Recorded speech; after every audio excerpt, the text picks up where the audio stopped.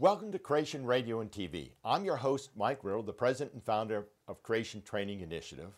And with us this week, we have Pastor Bill Rillo continuing his message about biblical discernment. Welcome back, Bill. Thank you for having me back. Now, where are you the pastor again? I'm the pastor at the Hyde Park Baptist Church in Cincinnati, Ohio. I've been there 12 years. Now, last week we talked about biblical discernment, and you actually gave some names, and you talked about some false gospels out there. And this week we promised our people out there, you're going to talk about some popular books out there, and who are the authors of these books, and what are they talking about? And is it really biblical, or is it again, a false doctrine, false gospel that's being taught? Well, those are great questions. And deception can come into the church in many different forms, not necessarily just the pastor standing in the pulpit, but a very popular way is books that are written under the title of Christian books, sold in the Christian bookstore. Are they true to the gospel? Do they present God as He really is? And the only way to know, to discern it, is to have biblical spiritual discernment and compare it with the Word of God. Now, last time I was here, I mentioned some different gospels that are not the true gospel of Jesus Christ: the prosperity gospel, the word faith gospel, the social gospel, universalism, as if all faiths lead to heaven. There's one more I want to mention because it leads into these books that are so popular today, and it is the new gospel of a mystical experiential gospel, meaning it's not so much important what the Bible says. The scriptures are okay, but what is really important is that we experience God through our feelings, that He gives us impressions, that we may have dreams or visions that He gives us.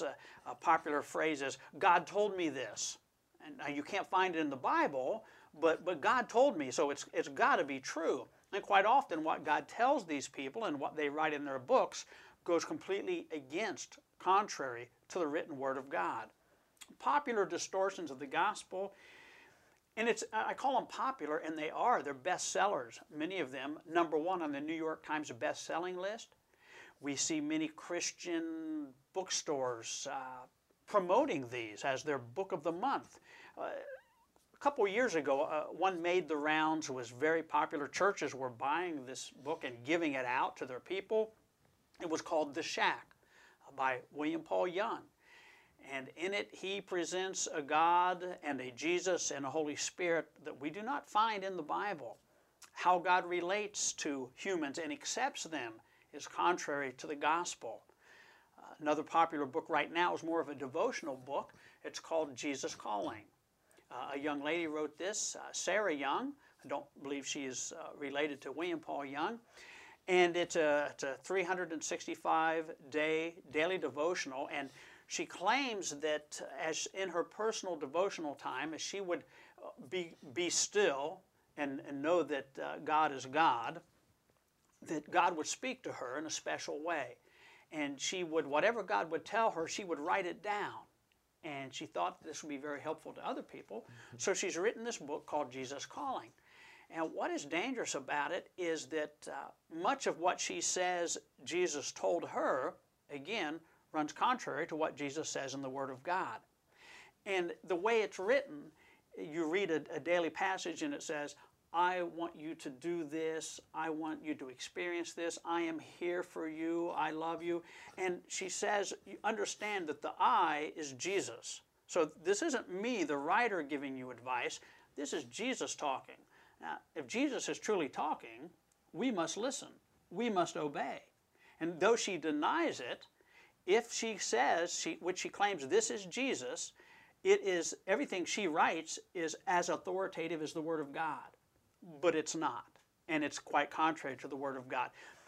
People love these books. Usually they say, because it makes me feel so good. And these writers appeal to our feelings instead of to our intellect, which we are able to measure against the true Word of God. A popular book and DVD series that many churches are using nowadays is called The Circle Maker. And we've been talking about this in our church a little bit. This pastor, Mark Batterson, has found a new way to have power with God. And he found it reading ancient Jewish writings, not the scriptures, not the Word of God, but from the Talmud. There's a certain section called the Legends of the Jews. That should give you a clue right there. A legend is not a true story. It's a myth. It's a fairy tale. But there's one particular rabbinical writing about Honi the circle maker. And they claim that in the 1st century BC, before Christ, there was a horrible drought in the land of Israel. All of Israel was about to be wiped out, according to this pastor. And a prophet named Honi, who's never mentioned in the Bible, again, the Talmud said he's a fictitious character, he goes out into the desert. The people ask him to pray to God for rain. And he goes out in the desert, and with his staff, his rod, he draws a circle around him, and he tells God, I'm going to stay in this circle until you send rain and spare our lives. And he prayed, and what do you know? God sent rain, miraculous rain.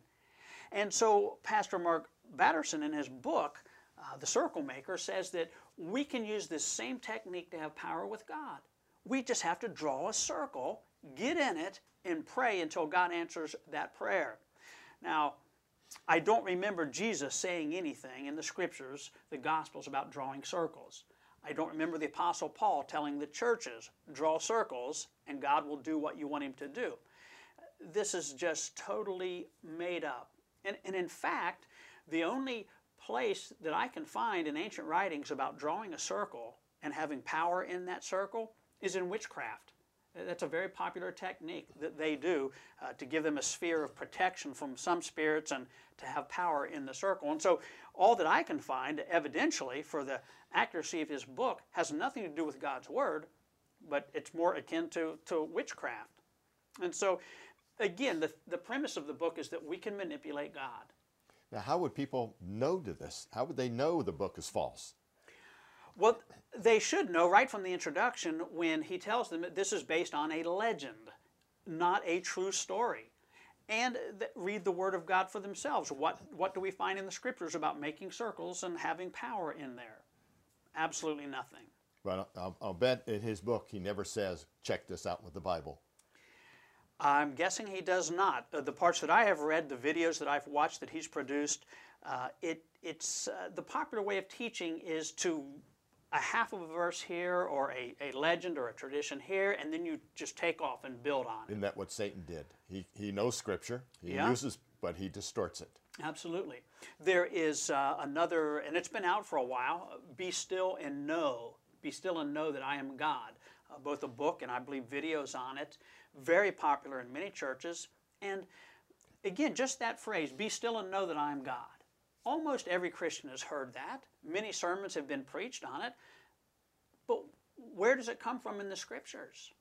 Did Jesus say, be still and know that I am God? He didn't.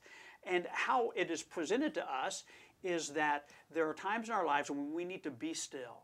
Just be quiet, go off by yourself into your prayer closet and meditate. Empty your mind, be still, and God will reveal himself to you.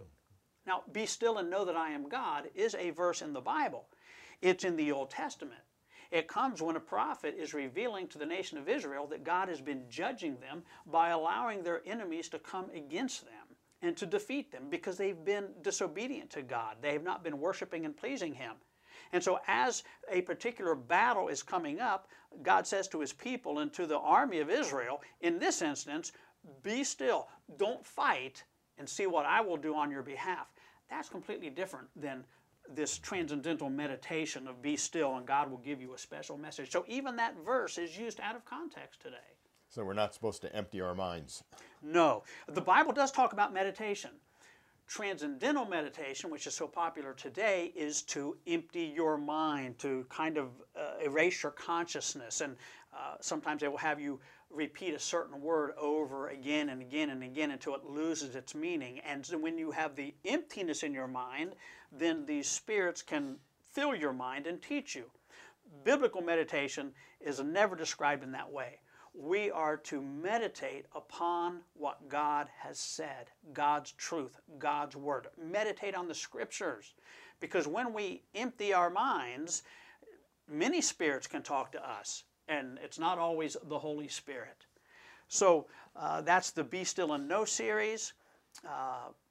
The book, very popular, heart-wrenching, gripping books like Heaven is Real, I believe written by the father of a 6-year-old boy who died and went to heaven.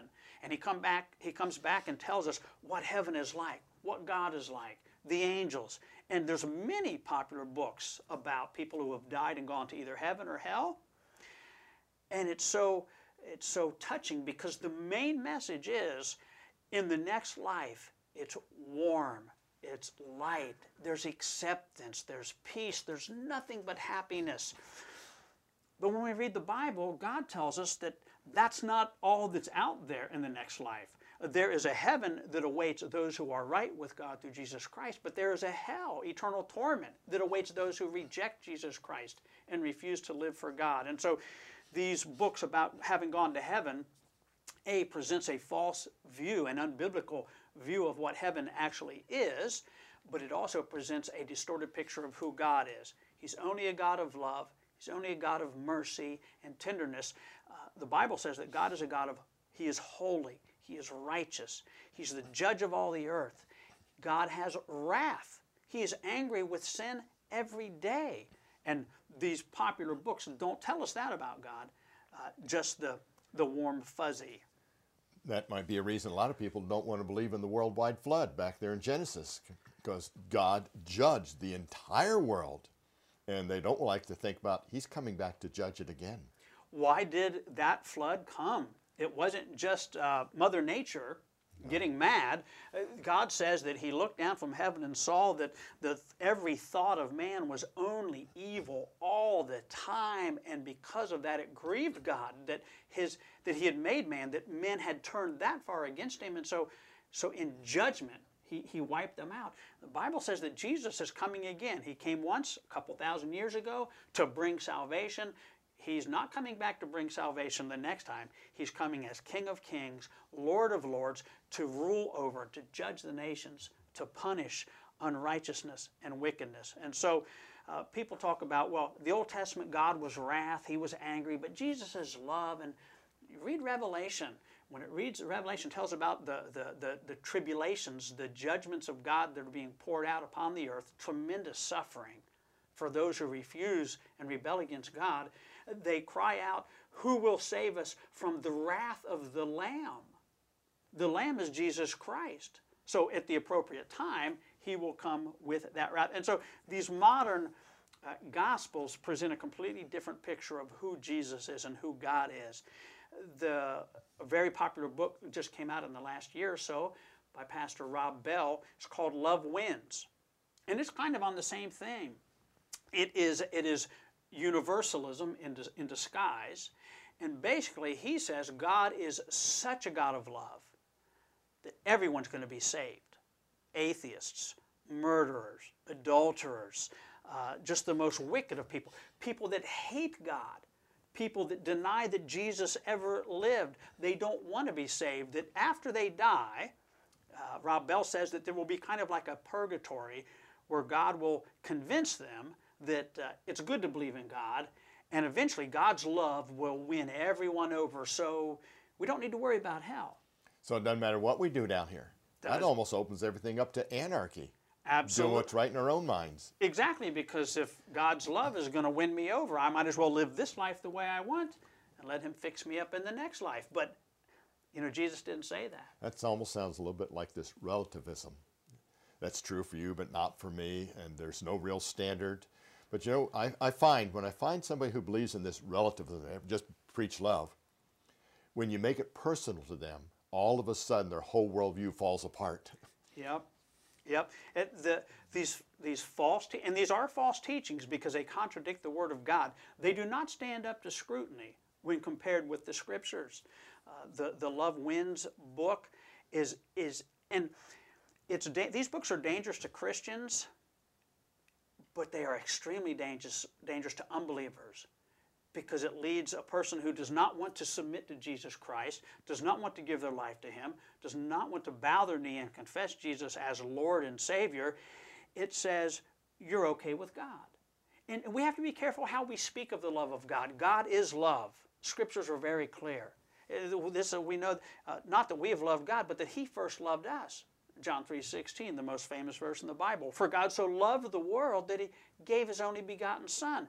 But I hear people say God's love is unconditional, or God loves you just the way you are. And I understand the intent of it, but what people hear, well, if God's love is for me is unconditional, then I don't need to change anything. If God loves me just the way I am, I must not be a sinner. No need to repent. No need to confess Christ. And so these books are written by people claiming to be Christians, trying to help us have a better life with God, and yet they're actually leading people away from the true gospel. Super popular book by perhaps the most popular pastor in America, Joel Osteen, was Living Your Best Life Now. And again, the whole premise of the book is that God exists for you, to make you happy, to make you successful, to give you whatever you want in life. The sad thing is not that these people are writing these books. What is sad to me is that these are bestsellers among Christians. And in other words, people that buy these books claim to be Christians, believers, claim to believe in the Word of God, but they don't recognize the falsehood, the errors, the deceptions in these books. And so these popular deceptions come into the church through many ways, and they are so dangerous because I got a list of a few things they do. First of all, these false teachings present a false God. They distort his character, his nature. They deny his holiness. And they tell you, they lead you to believe that everyone's okay with God and he's okay with all of us. But these false teachings also present a false Jesus, that he's only concerned with me and my happiness. He came to make my life perfect. And so they pump up our self-esteem, our needs, and the Jesus of these false gospels never calls us to repent, never calls us to confess our sin, to deny ourselves, and to sacrifice everything for Christ. In other words, if he came to make your life happy, he came to my life happy, well, some of the things that you do may not make me happy. So how can we have heaven down here then? And the really sad thing is when you get someone to come to a church, or you tell them that God is here for you to make your life perfect and happy, and they believe in it, and they believe in that Jesus, what happens when their child dies? What happens when their spouse leaves them? When they get unemployed or a war breaks out in their land? Wait a minute, I thought Jesus was going to make my life perfect. This isn't my idea of perfect. And so they say, it must not work. I'm not going to believe anymore. And they're turned away from the true gospel. One thing that is scary is that you hear people, when they read one of these books, whether it's The Shack or Love Wins, they say, I learned more about God from that book than I ever did in the Bible. Or, I now, because I've read this book, I think about God in a completely different way. I learned things about God I never knew before. Well, you did learn some things that maybe you knew before, but they're not true. It's like the Alistair Begg talks about the man who will preach from a single verse and develop all of these things and teachings out of the verse, and someone comes away and says, wow, I never saw that in that verse. How did he get all of that out of there? And he says, well, it's like the magician who pulls a rabbit out of the hat. It's because he put the rabbit in there first. And people put things in the Word of God that's really not there. We've got to be careful about that. And I see the same thing in my situation when I talk about creation evolution. They've changed the character of God because they're blaming God for all the evil is in the world rather than sin. And that's what happens when you add these billions of years into the Bible. What did sin do? There was already death and decay and disease before Adam and Eve. What do we need to be saved from anymore? Because God did it all. He caused the death. He caused all the destruction going on. And people today are shaking their fist at God. It's amazing that you mentioned that, shaking their fist at God. There are a few books I've read lately by pastors who are so angry at God, and they curse him to his face. And when tragedy happens in someone else's life and they come to the pastor looking for assurance from God's Word, the pastor says, I can't give it to him because I'm mad at God. These men should not be in the pastorate. They should not be trying to teach people how to know God and love God when they themselves, their life is a mess. And we all, I'm not perfect. I'm still a sinner. I thank God that He has forgiven me and that the Holy Spirit is using the Word of God to change me. He won't let me live in my sin. He convicts me of it, and God disciplines me in love when I refuse to live for Christ. But He's molding and shaping me, I trust, into godliness. That's His plan for us. And that's another thing that these false gospels do. They present a false salvation experience. Their salvation is man-centered. That God exists for me. He's only here to make me complete and my life happy. And in fact, I actually fulfill God. I make God more complete. This gospel tells us, the new false gospel tells us that we're not saved from sin. God simply saves us to make us a success. And this gospel denies and downplays the seriousness of sin. They minimize God's wrath. That God is a God of wrath. They minimize judgment and hell, if not even outright denying it. And so they tell us that we're only saved to enjoy our life, that our dreams can be fulfilled, and that Jesus and God exist to serve us. And what this does, these false gospels elevate man, the value of man, and they devalue God every time. And it diminishes God's glory, it dishonors Him. We end up serving and worshiping the creature rather than the Creator, as we read in Romans. Sounds like we're trying to make God in our image. Absolutely. That happens. And that's a danger when we start telling God what He's really like versus going back to the Scripture and checking these things out. And that is what we call biblical discernment. Now, if you had a final word, you've talked about these people with their false preaching, their false doctrines, and all these other gospels. Let's make sure we clearly understand what is the gospel, just the basic, simple gospel for everybody out there, Bill. The gospel is the most important thing that anyone can know. The Apostle Paul writes in Romans 1:16, he says, "For I am not ashamed of the gospel, for it is the power of God unto salvation for everyone who believes, to the Jew first and to the Greek." Without the gospel, no one is saved. We can't bypass it. The gospel, elsewhere he speaks about that he preached the gospel, he made known that Jesus Christ lived a sinless life, he died, he was buried, and he rose again from the dead. And he did that. God sent Jesus to earth, the Son of God to earth, taking on human flesh to be made like his brothers so that he might be that sacrificial lamb sacrificed by God for our sins so that we can be accepted by God. So that's one of our first tests. Who is Jesus? What Jesus are they talking about? And go back to the gospel. Is this what they're saying? That God sent His only begotten Son, Jesus Christ, to suffer and die on that cross. Horrible death. Matter of fact, I take it back this way. You know, none of us are going to heaven. None of us deserve heaven except for God sent His only begotten Son. And that's the only way we're going to get to heaven is through Jesus Christ and His sacrifice on that cross. Because we were the ones that deserved those nails and those thorns. We were the ones that deserved that. But that's where we have a God of love. He loved the world so much that He put His Son on that cross to take those nails, take those thorns, take those lashings, so we didn't have to suffer that penalty. And then He died on that cross and He was raised on the third day to live forever and ever. That's the message they have to test everything against. Absolutely. And we've spoken about false gospels and the true gospel, and I've spoken about the need for discernment. And just in a minute, if I could mention, some people say, well, how do I get discernment? How do I be discerning? Do I really need to be discerning? The Apostle Paul wrote to the Philippian church in Philippians chapter 1, verse 9, he says, "It is my prayer that your love may abound more and more with knowledge and all discernment, so that you may approve what is excellent, and so be pure and blameless for the day of Christ."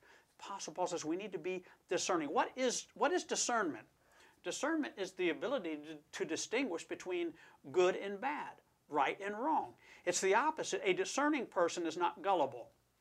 Gullible, you just believe what you hear. And today, if someone says, I'm a Christian, and they tell you something, a discerning person weighs what they have heard, no matter who says it, against the Word of God.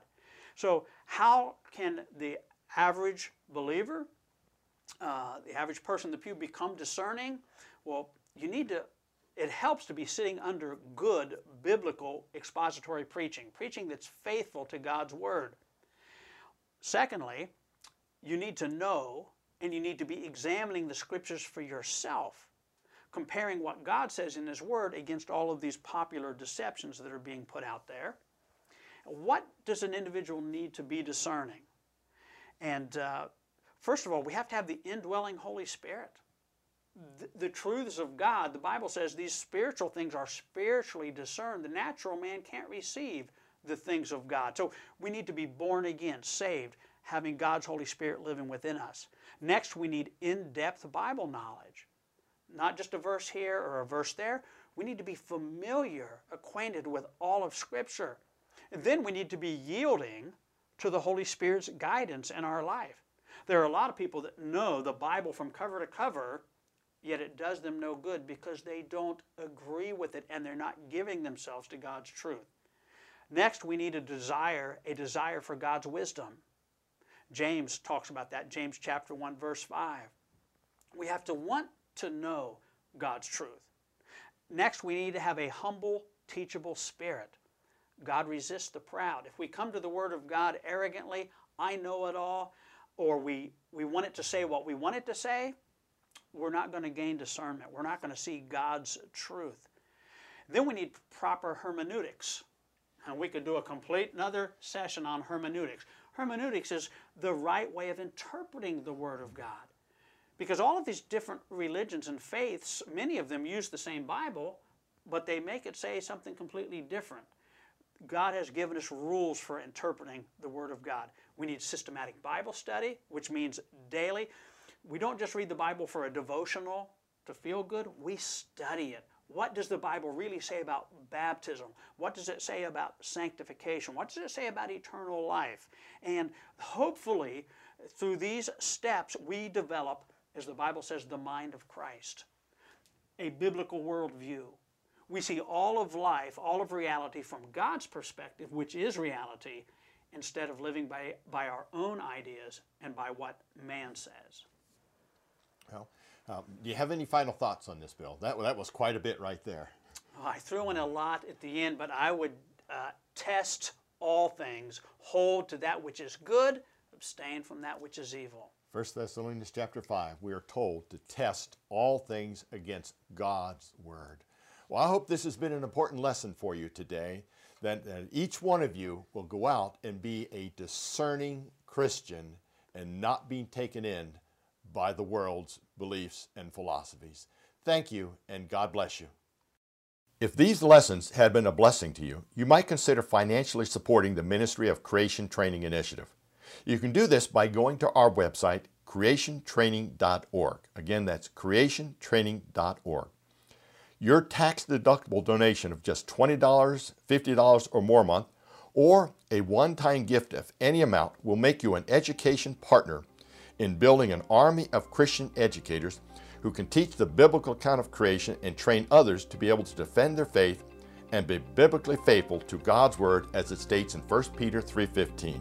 But sanctify the Lord God in your hearts, and be ready always to give an answer to every man that asketh you a reason of the hope that is in you, with meekness and fear.